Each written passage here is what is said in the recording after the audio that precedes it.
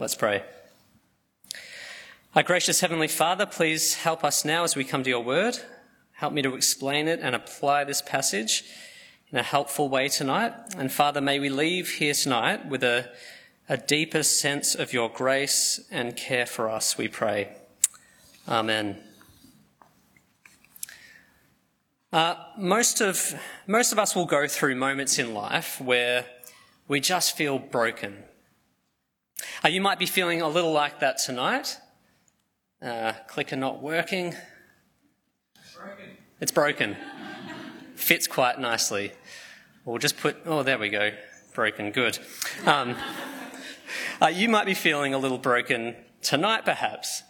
Discouraged, depressed, distressed at the circumstances that you're having to go through. Around 6 years ago in my second year of Bible college, I went through a brief period in which I felt pretty broken by my circumstances. During the first half of that year, I could feel myself just becoming increasingly overwhelmed by the pressures of life and study. But it all came to a head when we moved into a new rental house in Greensborough. Now, this move probably would have been stressful in most normal circumstances for me, but there were just a few other factors that were part of that moment that kind of just broke me. For example, this move coincided with a Hebrew exam at college that I was having to stay up late repeatedly to study for. There was also a Bible talk that I had to prepare for the following weekend, and our only daughter at the time was in the terrible twos and just needing more time, more attention. And on top of all this, the house we moved into was just filthy. Hadn't been cleaned before we moved in. And so we spent what little time we had just scrubbing walls and windows and floors. And I remember thinking in that moment, what am I doing here? Why have I decided to move house at this time of life?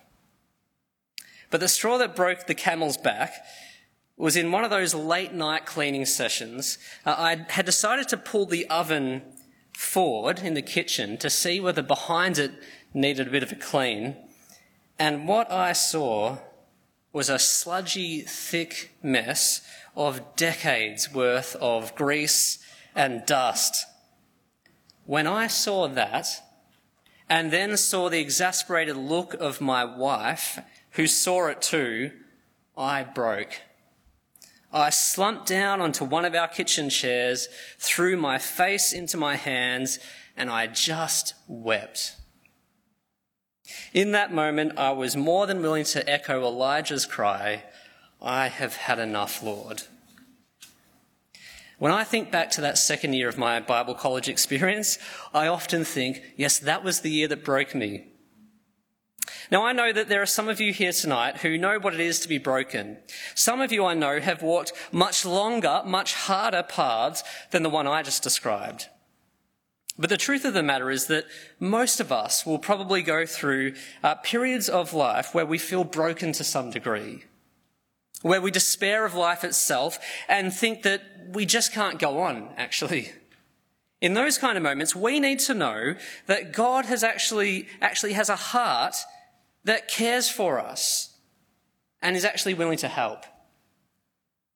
And it's that heart of God that I think we see coming out of this passage tonight. It shows us the grace and kindness God has towards his servant Elijah when he breaks down in despair and distress.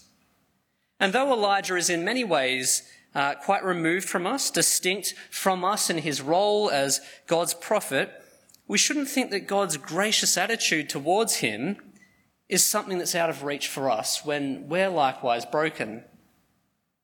The book of Hebrews makes it clear that God is gracious to us too in our moment of need. Let us then approach God's throne of grace with confidence, so that we may receive mercy and find grace to help us in our time of need. The God who shows grace to Elijah in this passage is the same God who shows grace to us in Christ today.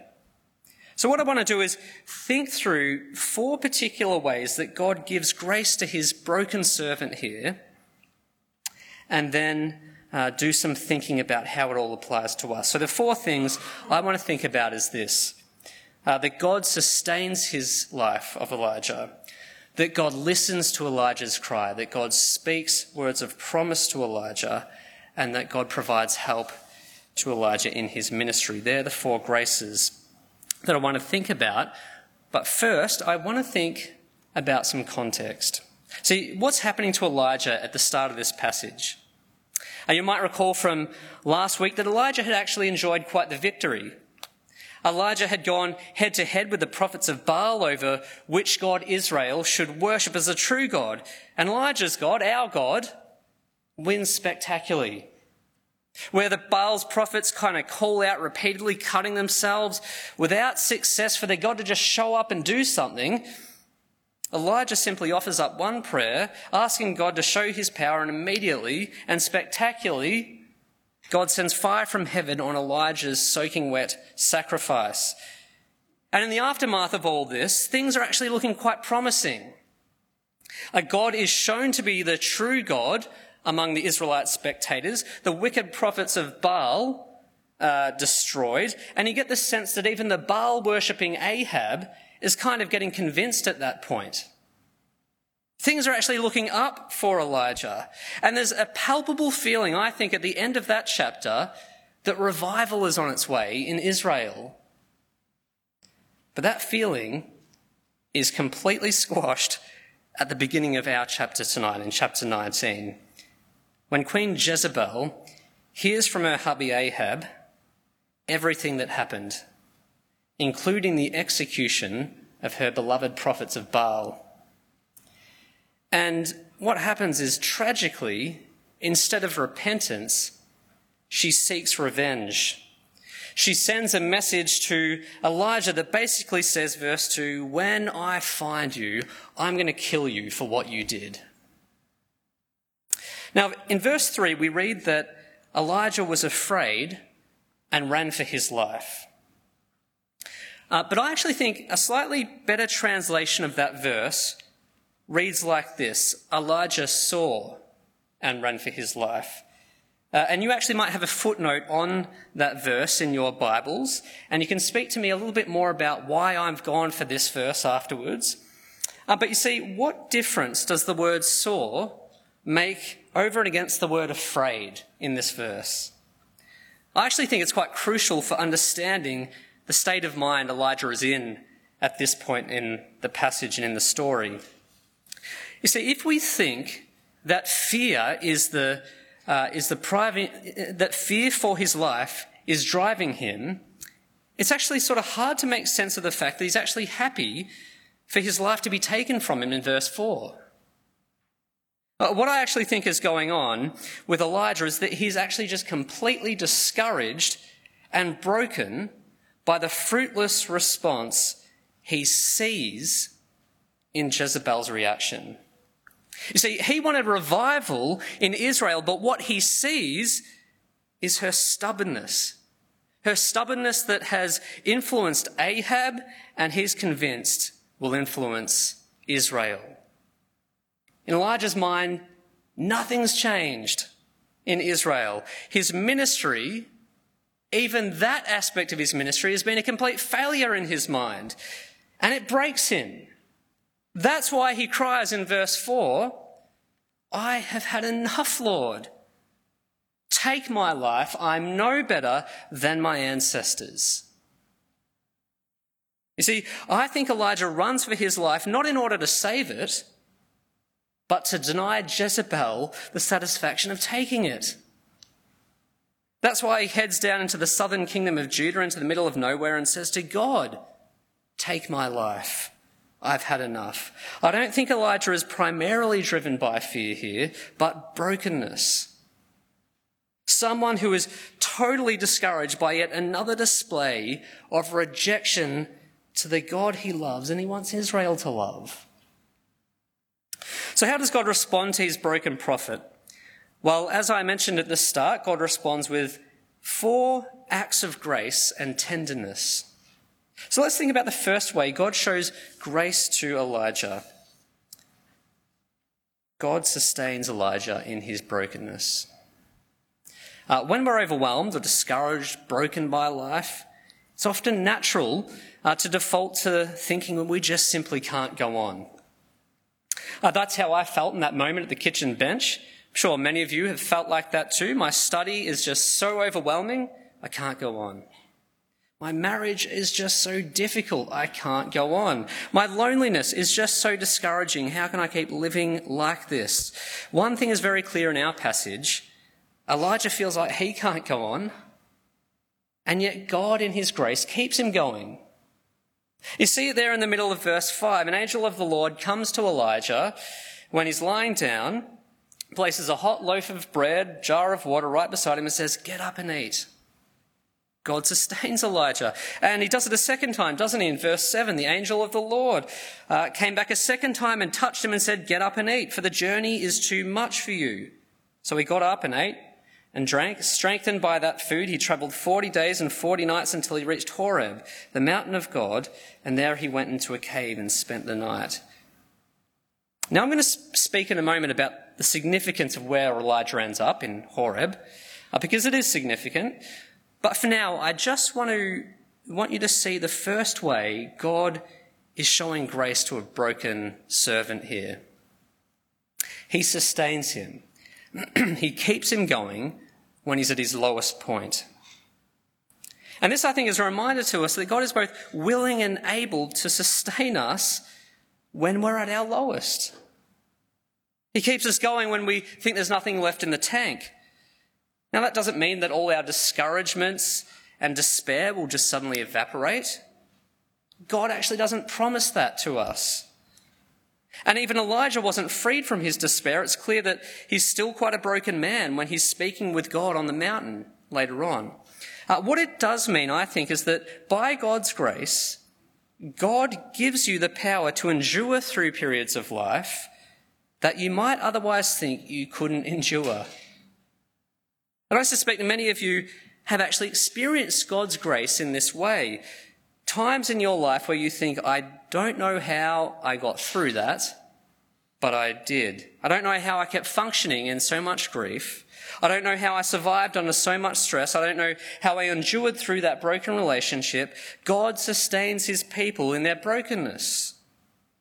He helps us to keep going in our faith in Jesus and in our life. God gave Elijah strength when he needed it. And the New Testament affirms that he gives strength to us too, through the Spirit of Christ in us. The Apostle Paul affirms this when he says, "I can do everything through him, Christ, who gives me strength." Paul was confident that he can endure all sorts of situations, not because he had a high view of himself, but because he had a high view of Christ's power at work within him. God in his grace sustains Elijah, and he sustains us too.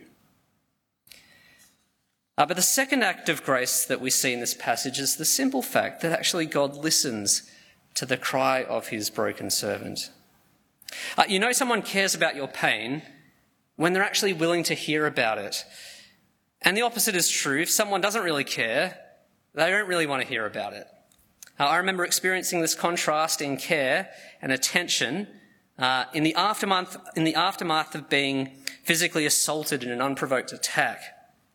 Now, in the aftermath of that, I had on the one hand my boss at work, who in the days following just was so kind, would come in, check on me, want to ask how I'm going, how's everything. And on the other hand, I had a doctor who was told I had to get checked out by, who when she saw the amount of paperwork the police medical forms required of her, literally groaned.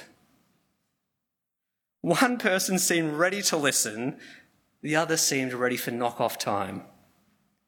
Well, God in this passage is ready and willing to hear Elijah out in his pain. And notice that he gives him two different opportunities to unload the burdens of his heart. It's kind of like my boss who cared and was ready to listen. I'm here, I'm listening. When God asks Elijah in verse 9, and then again in verse 13, "What are you doing here, Elijah?" it's actually not so much a rebuke as it is an invitation for him to cry out to God. Now, why do I read that question as an invitation to talk and not a rebuke? Well, if we take it as a rebuke, it would have to assume that God in some way is displeased with Elijah for travelling all the way from Israel to Horeb, making that big trek there if you can see it. It would be like God saying, why are you all the way down here, Elijah, and not up in Israel doing your job? But actually, the words and the actions of the angel back in verse 7 suggest that it was actually God who was kind of directing Elijah to Horeb, and God who had actually given him enough energy to get there. God's question, I believe, is an invitation for Elijah to pour out his heart and state his case against Israel. And I actually think that's why Elijah is directed to Horeb, the mountain of God, because that is the place where God entered into covenant relationship with Israel, made Israel his people, his treasured possession. Elijah is being reminded that God takes his relationship with Israel seriously. It matters to him when they ignore him. He's grieved by their idolatry.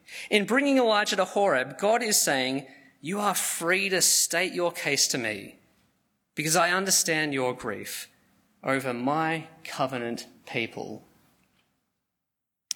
And notice that Elijah doesn't hold back when God gives him the green light to talk. So you just look at what he says in verse 10.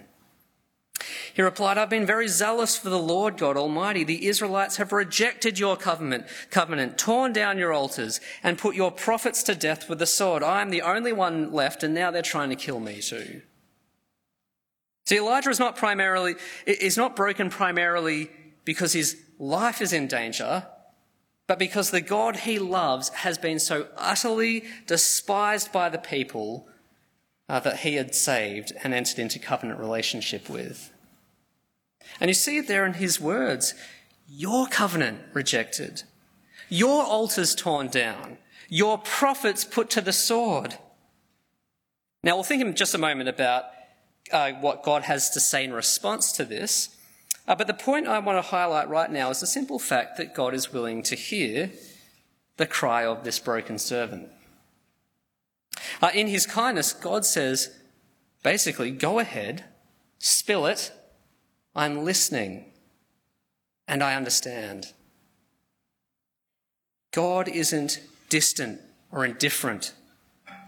He actually wants to hear the cries of his people. This was true for Elijah in his unique moment, and it's actually true for us in our brokenness too. The Apostle Peter tells Christians who likewise are in relationship with God to cast all your anxiety on him because he cares for you.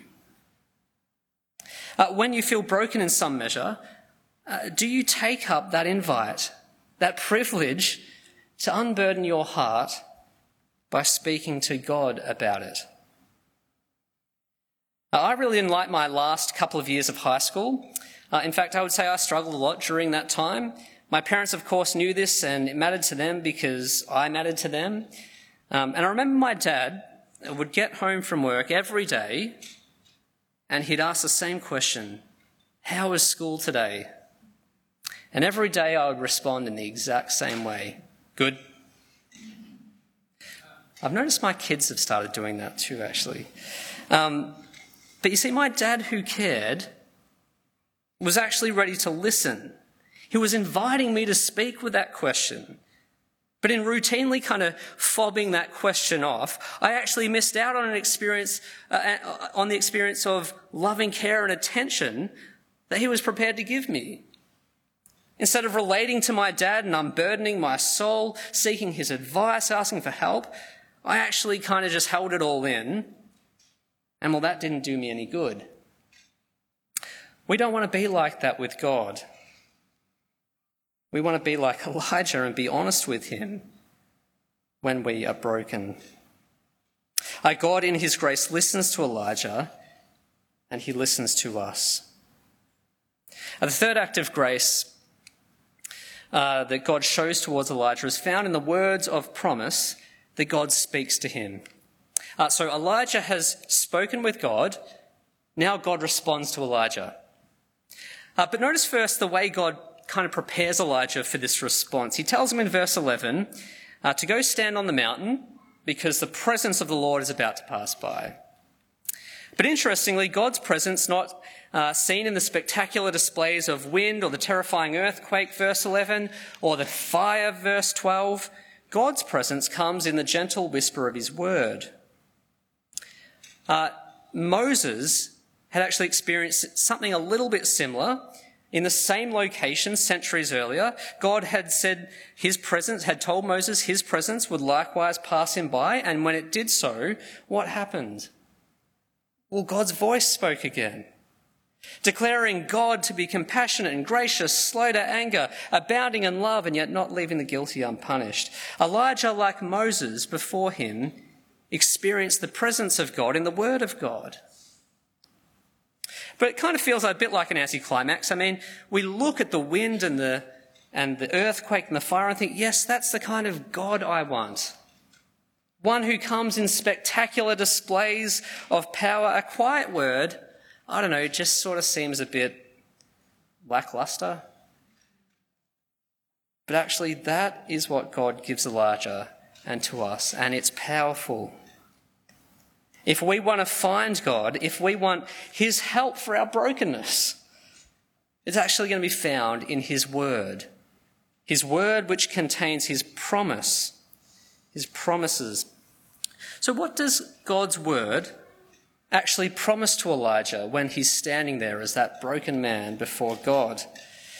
Well, first, God promises Elijah that justice will be done against the rebellion and wickedness that has flowed from Ahab and Jezebel. And that's what all that anointing is about in verses 15 to 16. God says that Hazael will become king over the kingdom of Aram, Jehu king over Israel, and Elisha will succeed Elijah as prophet. God says that basically together these guys will bring the sword of God's judgment against the idolatrous house of Ahab. In verse 17 we read that Jehu will put to death any who escape from the sword of Hazael. Elisha will put to death any who escape from the sword of Jehu. See, Elijah is actually being reassured here by God that justice will be done. And you can go away this week and read 2 Kings chapter 9 and 10, and there you'll see how those three names kind of fulfill the promise and actually do end up putting to death Ahab's house and all the remaining prophets of Baal. God is promising justice to Elijah. But secondly, God is promising grace for Israel. Look at verse 18. Yet I reserve 7,000 in Israel, all whose knees have not bowed down to Baal, all whose mouths have not kissed him. Part of the reason Elijah is so broken is because he thinks all of Israel has basically been lost to idolatry at this point. But God says to him, well, actually, all are not lost. In my grace, I reserve 7,000 who will continue to worship me and not Baal.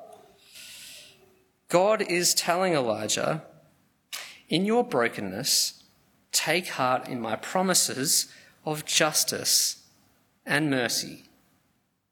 I know you feel like the bad guys are winning. They won't. I know that you think all is lost in Israel. It's not. Hold fast to my word of promise in your brokenness, Elijah. There's a scene in the movie Bruce Almighty where Jim Carrey's character Bruce stands out in the rain, absolutely broken by his life circumstances. He's lost his job. He just feels like his life is kind of one disappointment after the other. And in his frustration, he just starts yelling at God. You're the one who should be fired for not doing your job. Answer me. And I think that scene really kind of resonates with a lot of people because, well, in our hardships, in our brokenness, it's actually easy to believe that God kind of has no interest in us, that he does nothing and he refuses to speak when we actually really want him to. You see, we long for him to speak into our pain like he does for Elijah here. But actually what the author of Hebrews in the New Testament reminds us is that God does continue to speak to us, but that he does so now in Jesus Christ. You see, if we want to know what God's answer to our brokenness or our suffering is, what hope he gives us, well, we need to listen to his word, now finally given to us in Jesus. And you see, as you listen to that word of Christ in the Bible, you actually hear promises by God that speak directly into the brokenness of our lives and world. You hear promises of Christ assuring us of the forgiveness of sins through faith in Jesus and his death and resurrection. Promises that speak of eternal life and a renewed creation where suffering, brokenness is actually gone forever. Promises that reassure us that Christ is with us in our pain. Promises that reassure us of God's ultimate justice at the judgment day. A day in which every sin and every evil ever done will be accounted for. You see, which of God's promises in Christ do you need to be hearing in your moments of brokenness and trial? When you're devastated by a bad diagnosis, worried about your life, Christ is telling you in God's word that your life is safe with him, that he will raise you up again at the last day.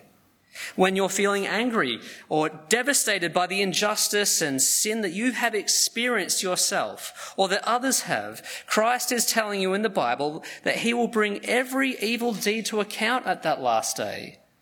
When you're feeling grieved by your own sin and your own repeated failure, well, Christ is telling you that you are forgiven as you trust in him, and you'll one day be freed from that grievous power and presence of sin in your life in the new creation.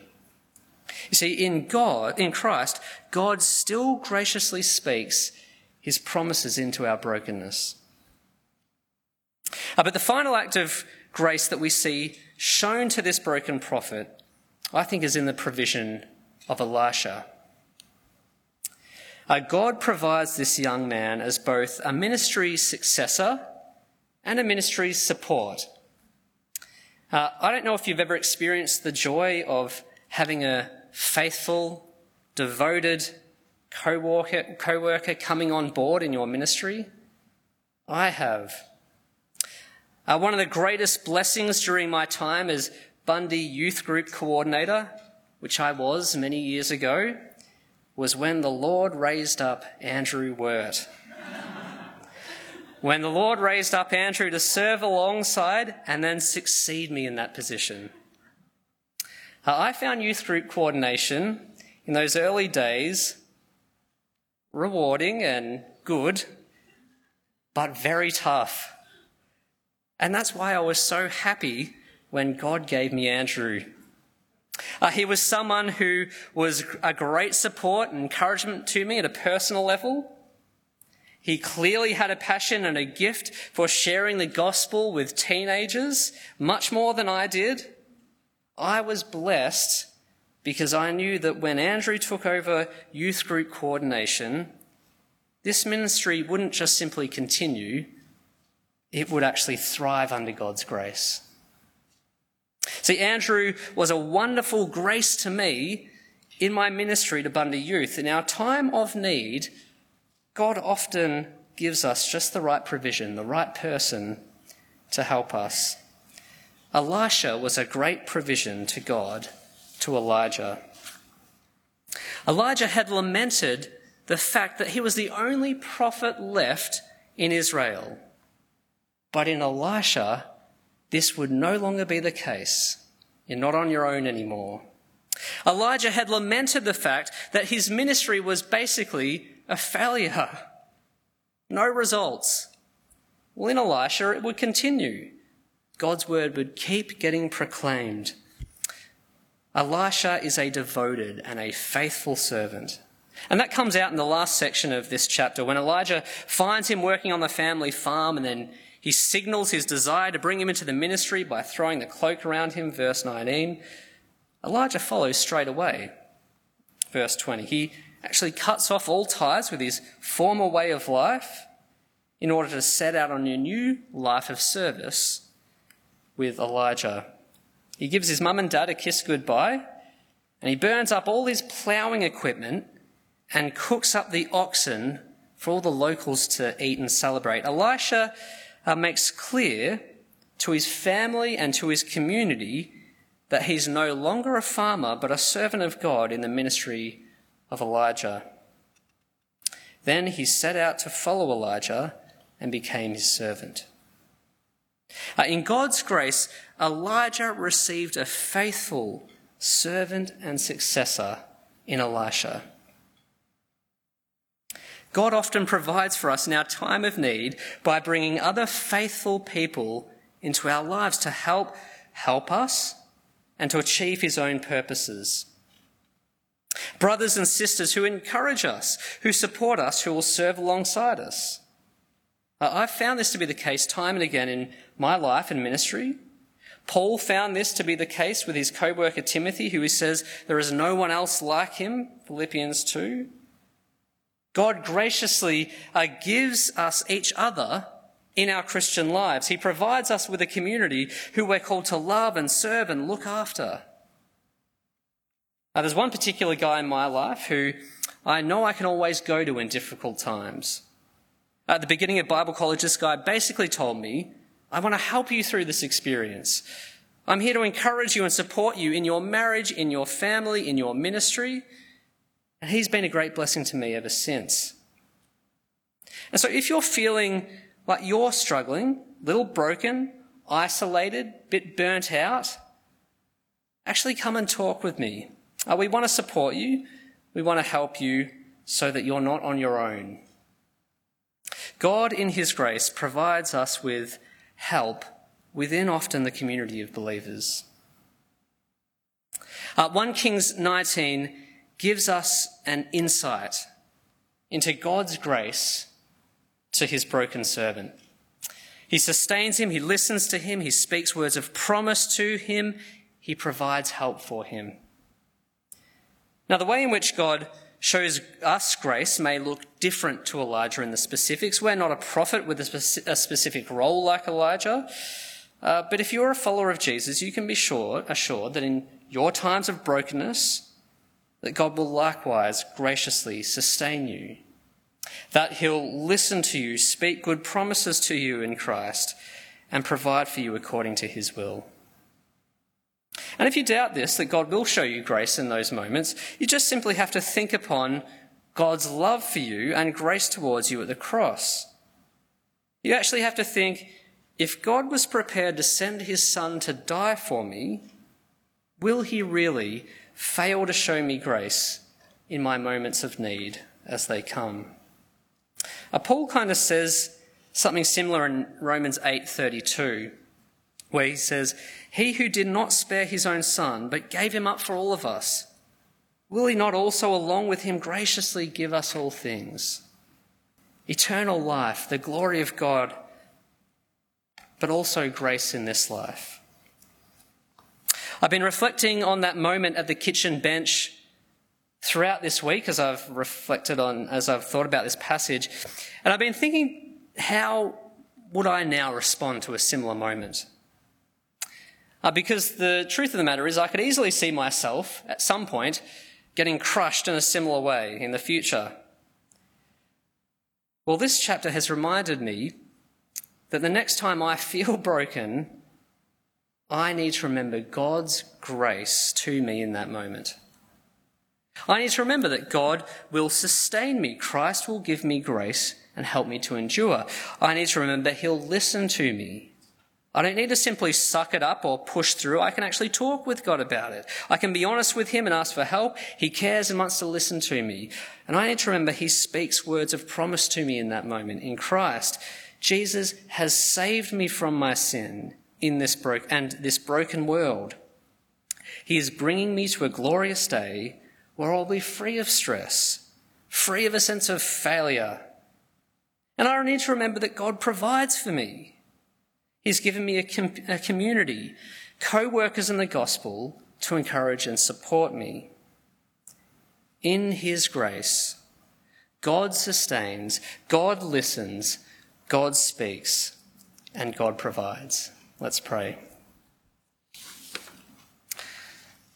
Our gracious Heavenly Father, thank you that in Christ we can call you Father. Thank you for your grace to your people that we've been reflecting on tonight. Please help us to cling to you when we feel broken.